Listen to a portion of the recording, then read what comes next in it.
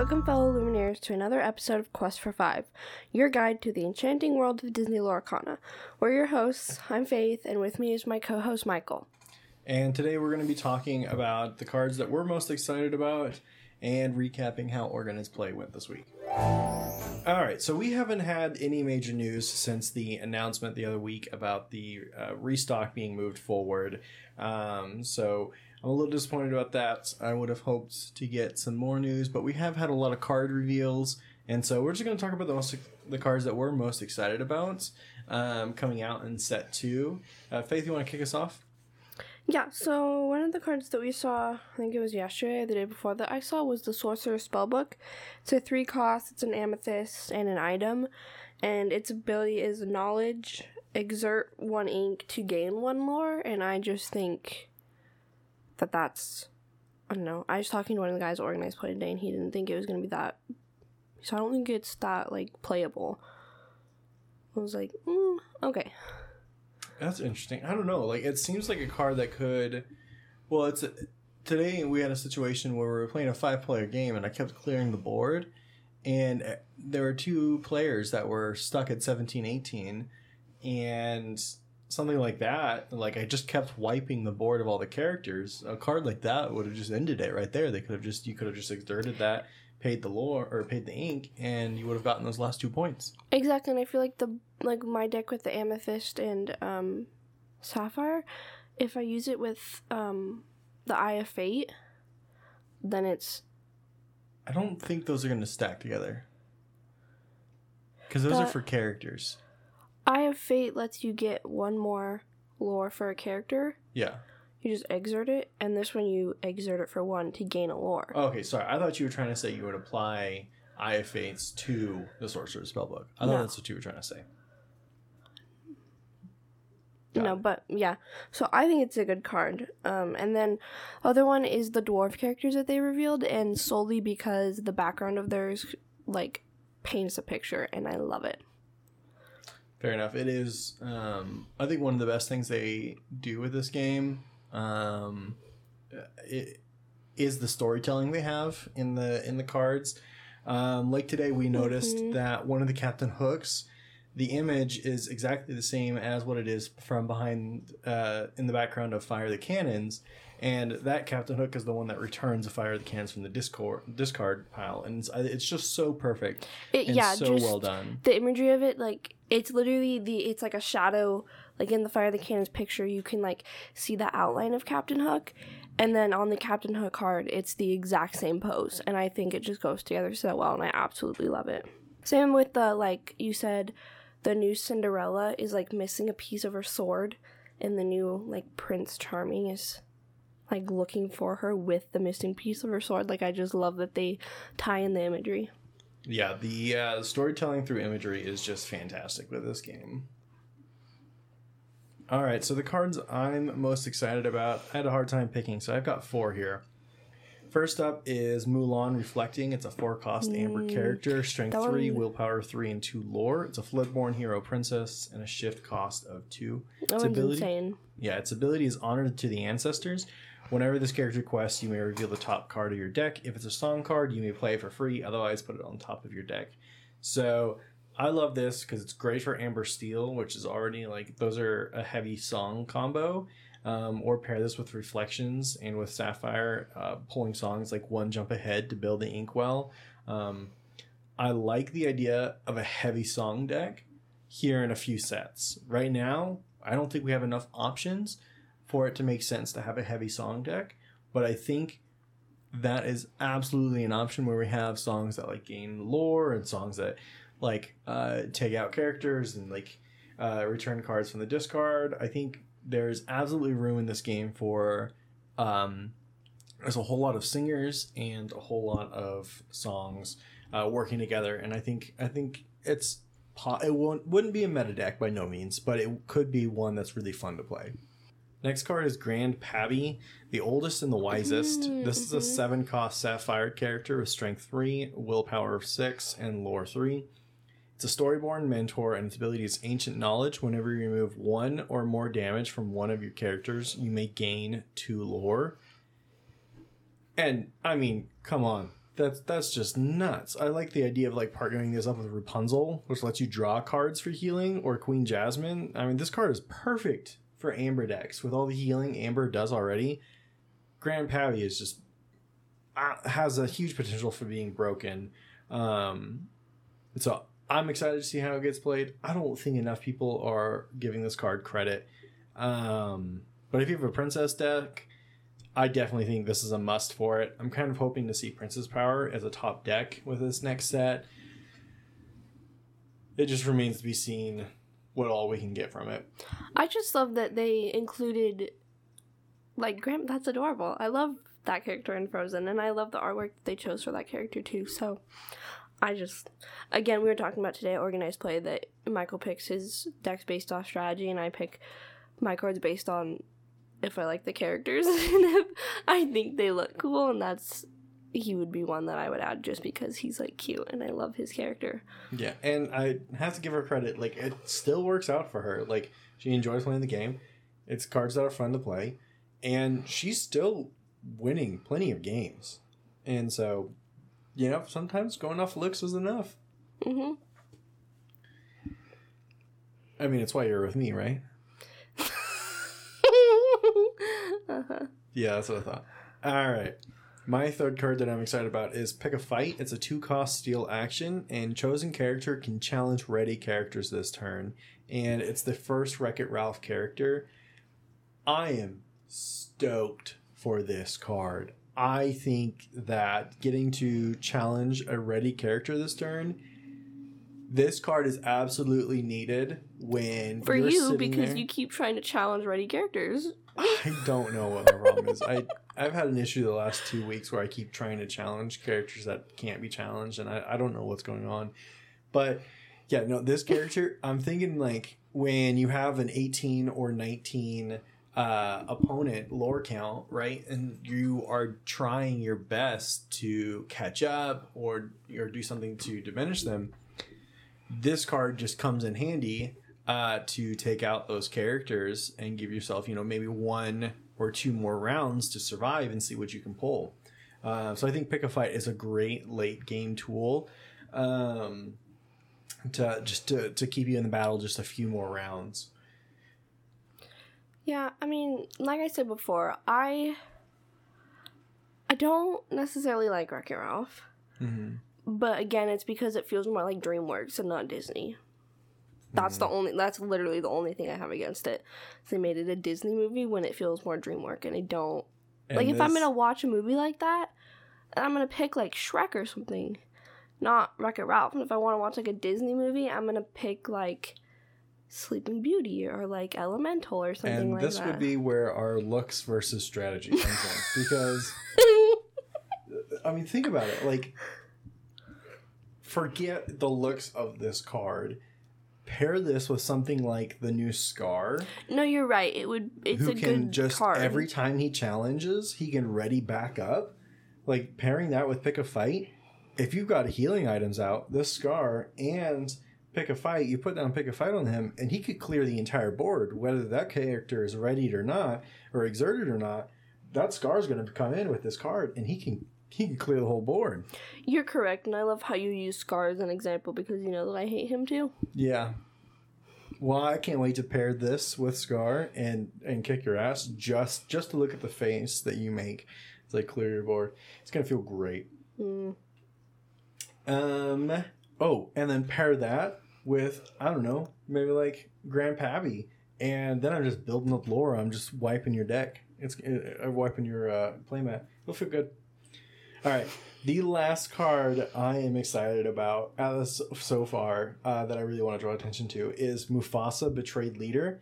5-cost Amber character, Strength 3, Will 3, a lore count of 2, attributes are Storyborn, Mentor, and King.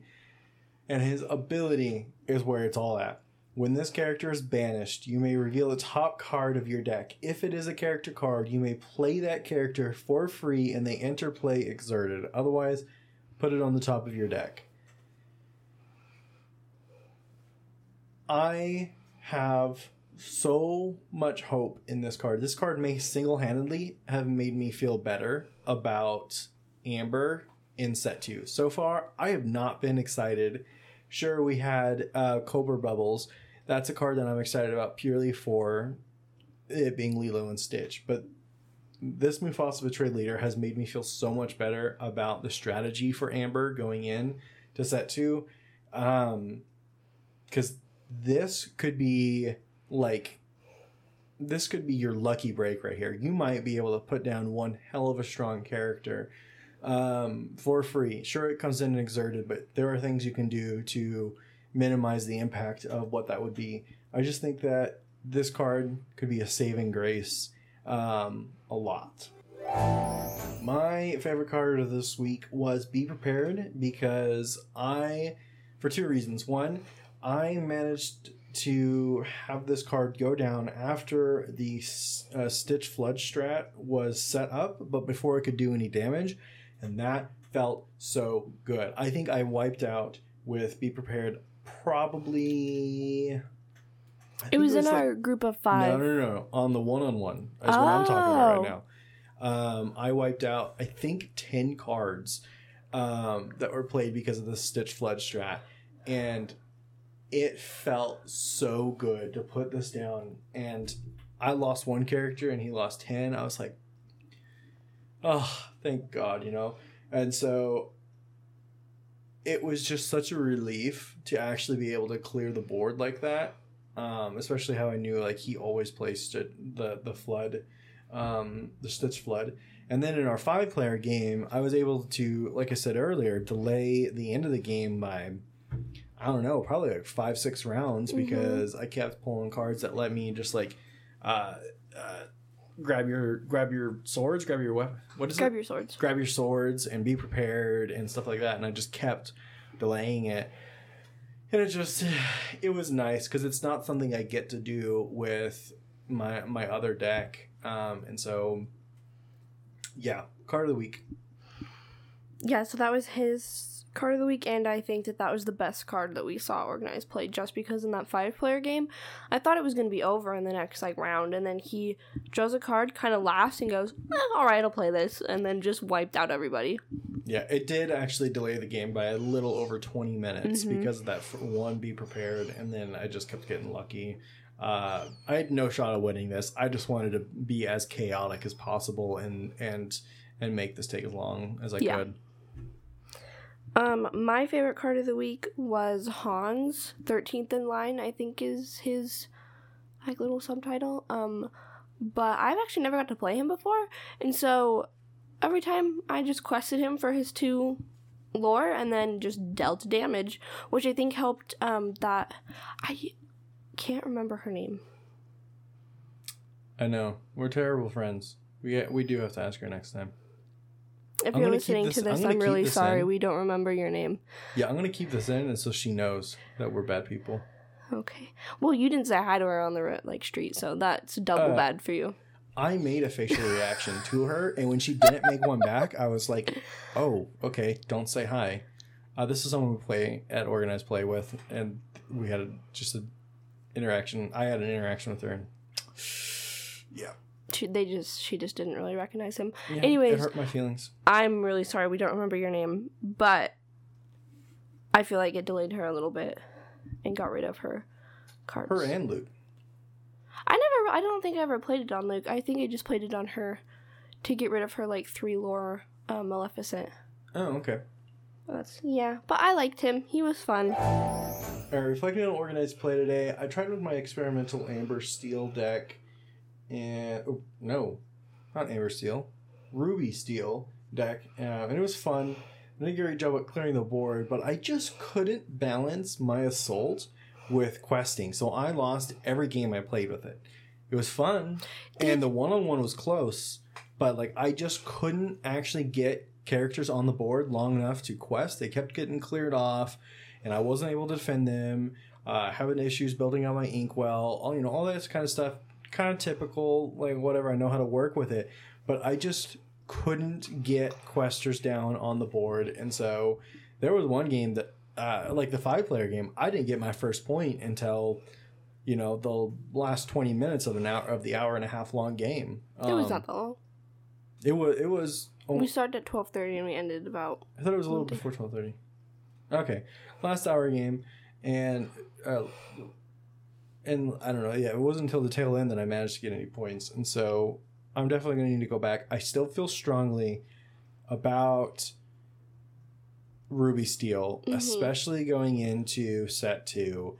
I just need to build up a little bit of questers, or maybe some kind of like a synergy strat to kind of have a better way of getting characters out quicker so I can actually get some lore.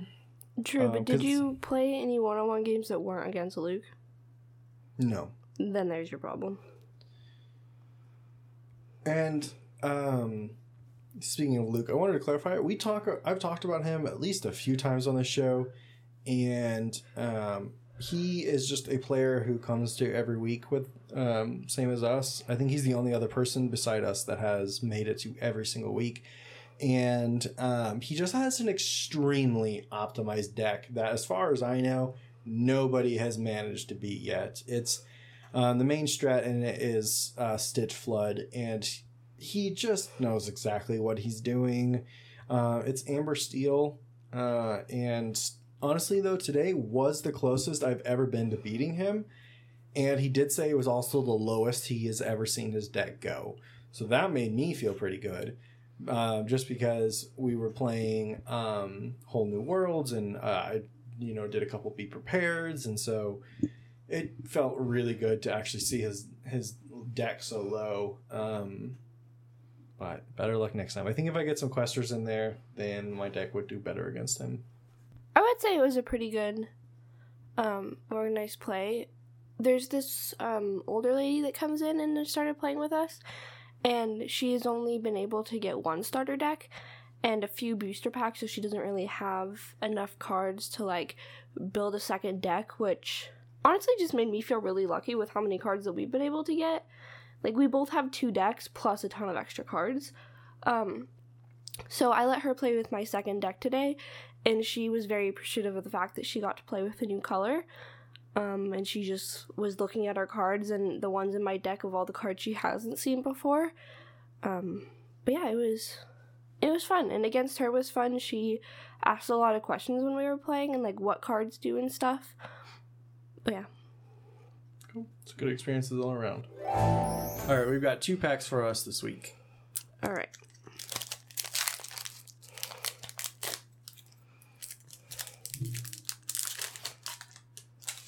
Alright, we've got a Mickey Mouse Steamboat Pilot, Magic Golden Flower, a Scar, Timon, the guy I can never pronounce correctly. Dr. Facilier. A Captain Hook, the Forceful Duelist, Frying Pan, Sword of Virtue, another Ursula's Cauldron, Maui Hero to All, Robin Hood, and Mr. Smee. Cool. All right, let's get into pack number 2. You know, by the rules or the laws of chance, we should have. I feel like we should be pulling more legendaries. So that's how lucky we have been in getting like finding packs and stuff. Mm-hmm.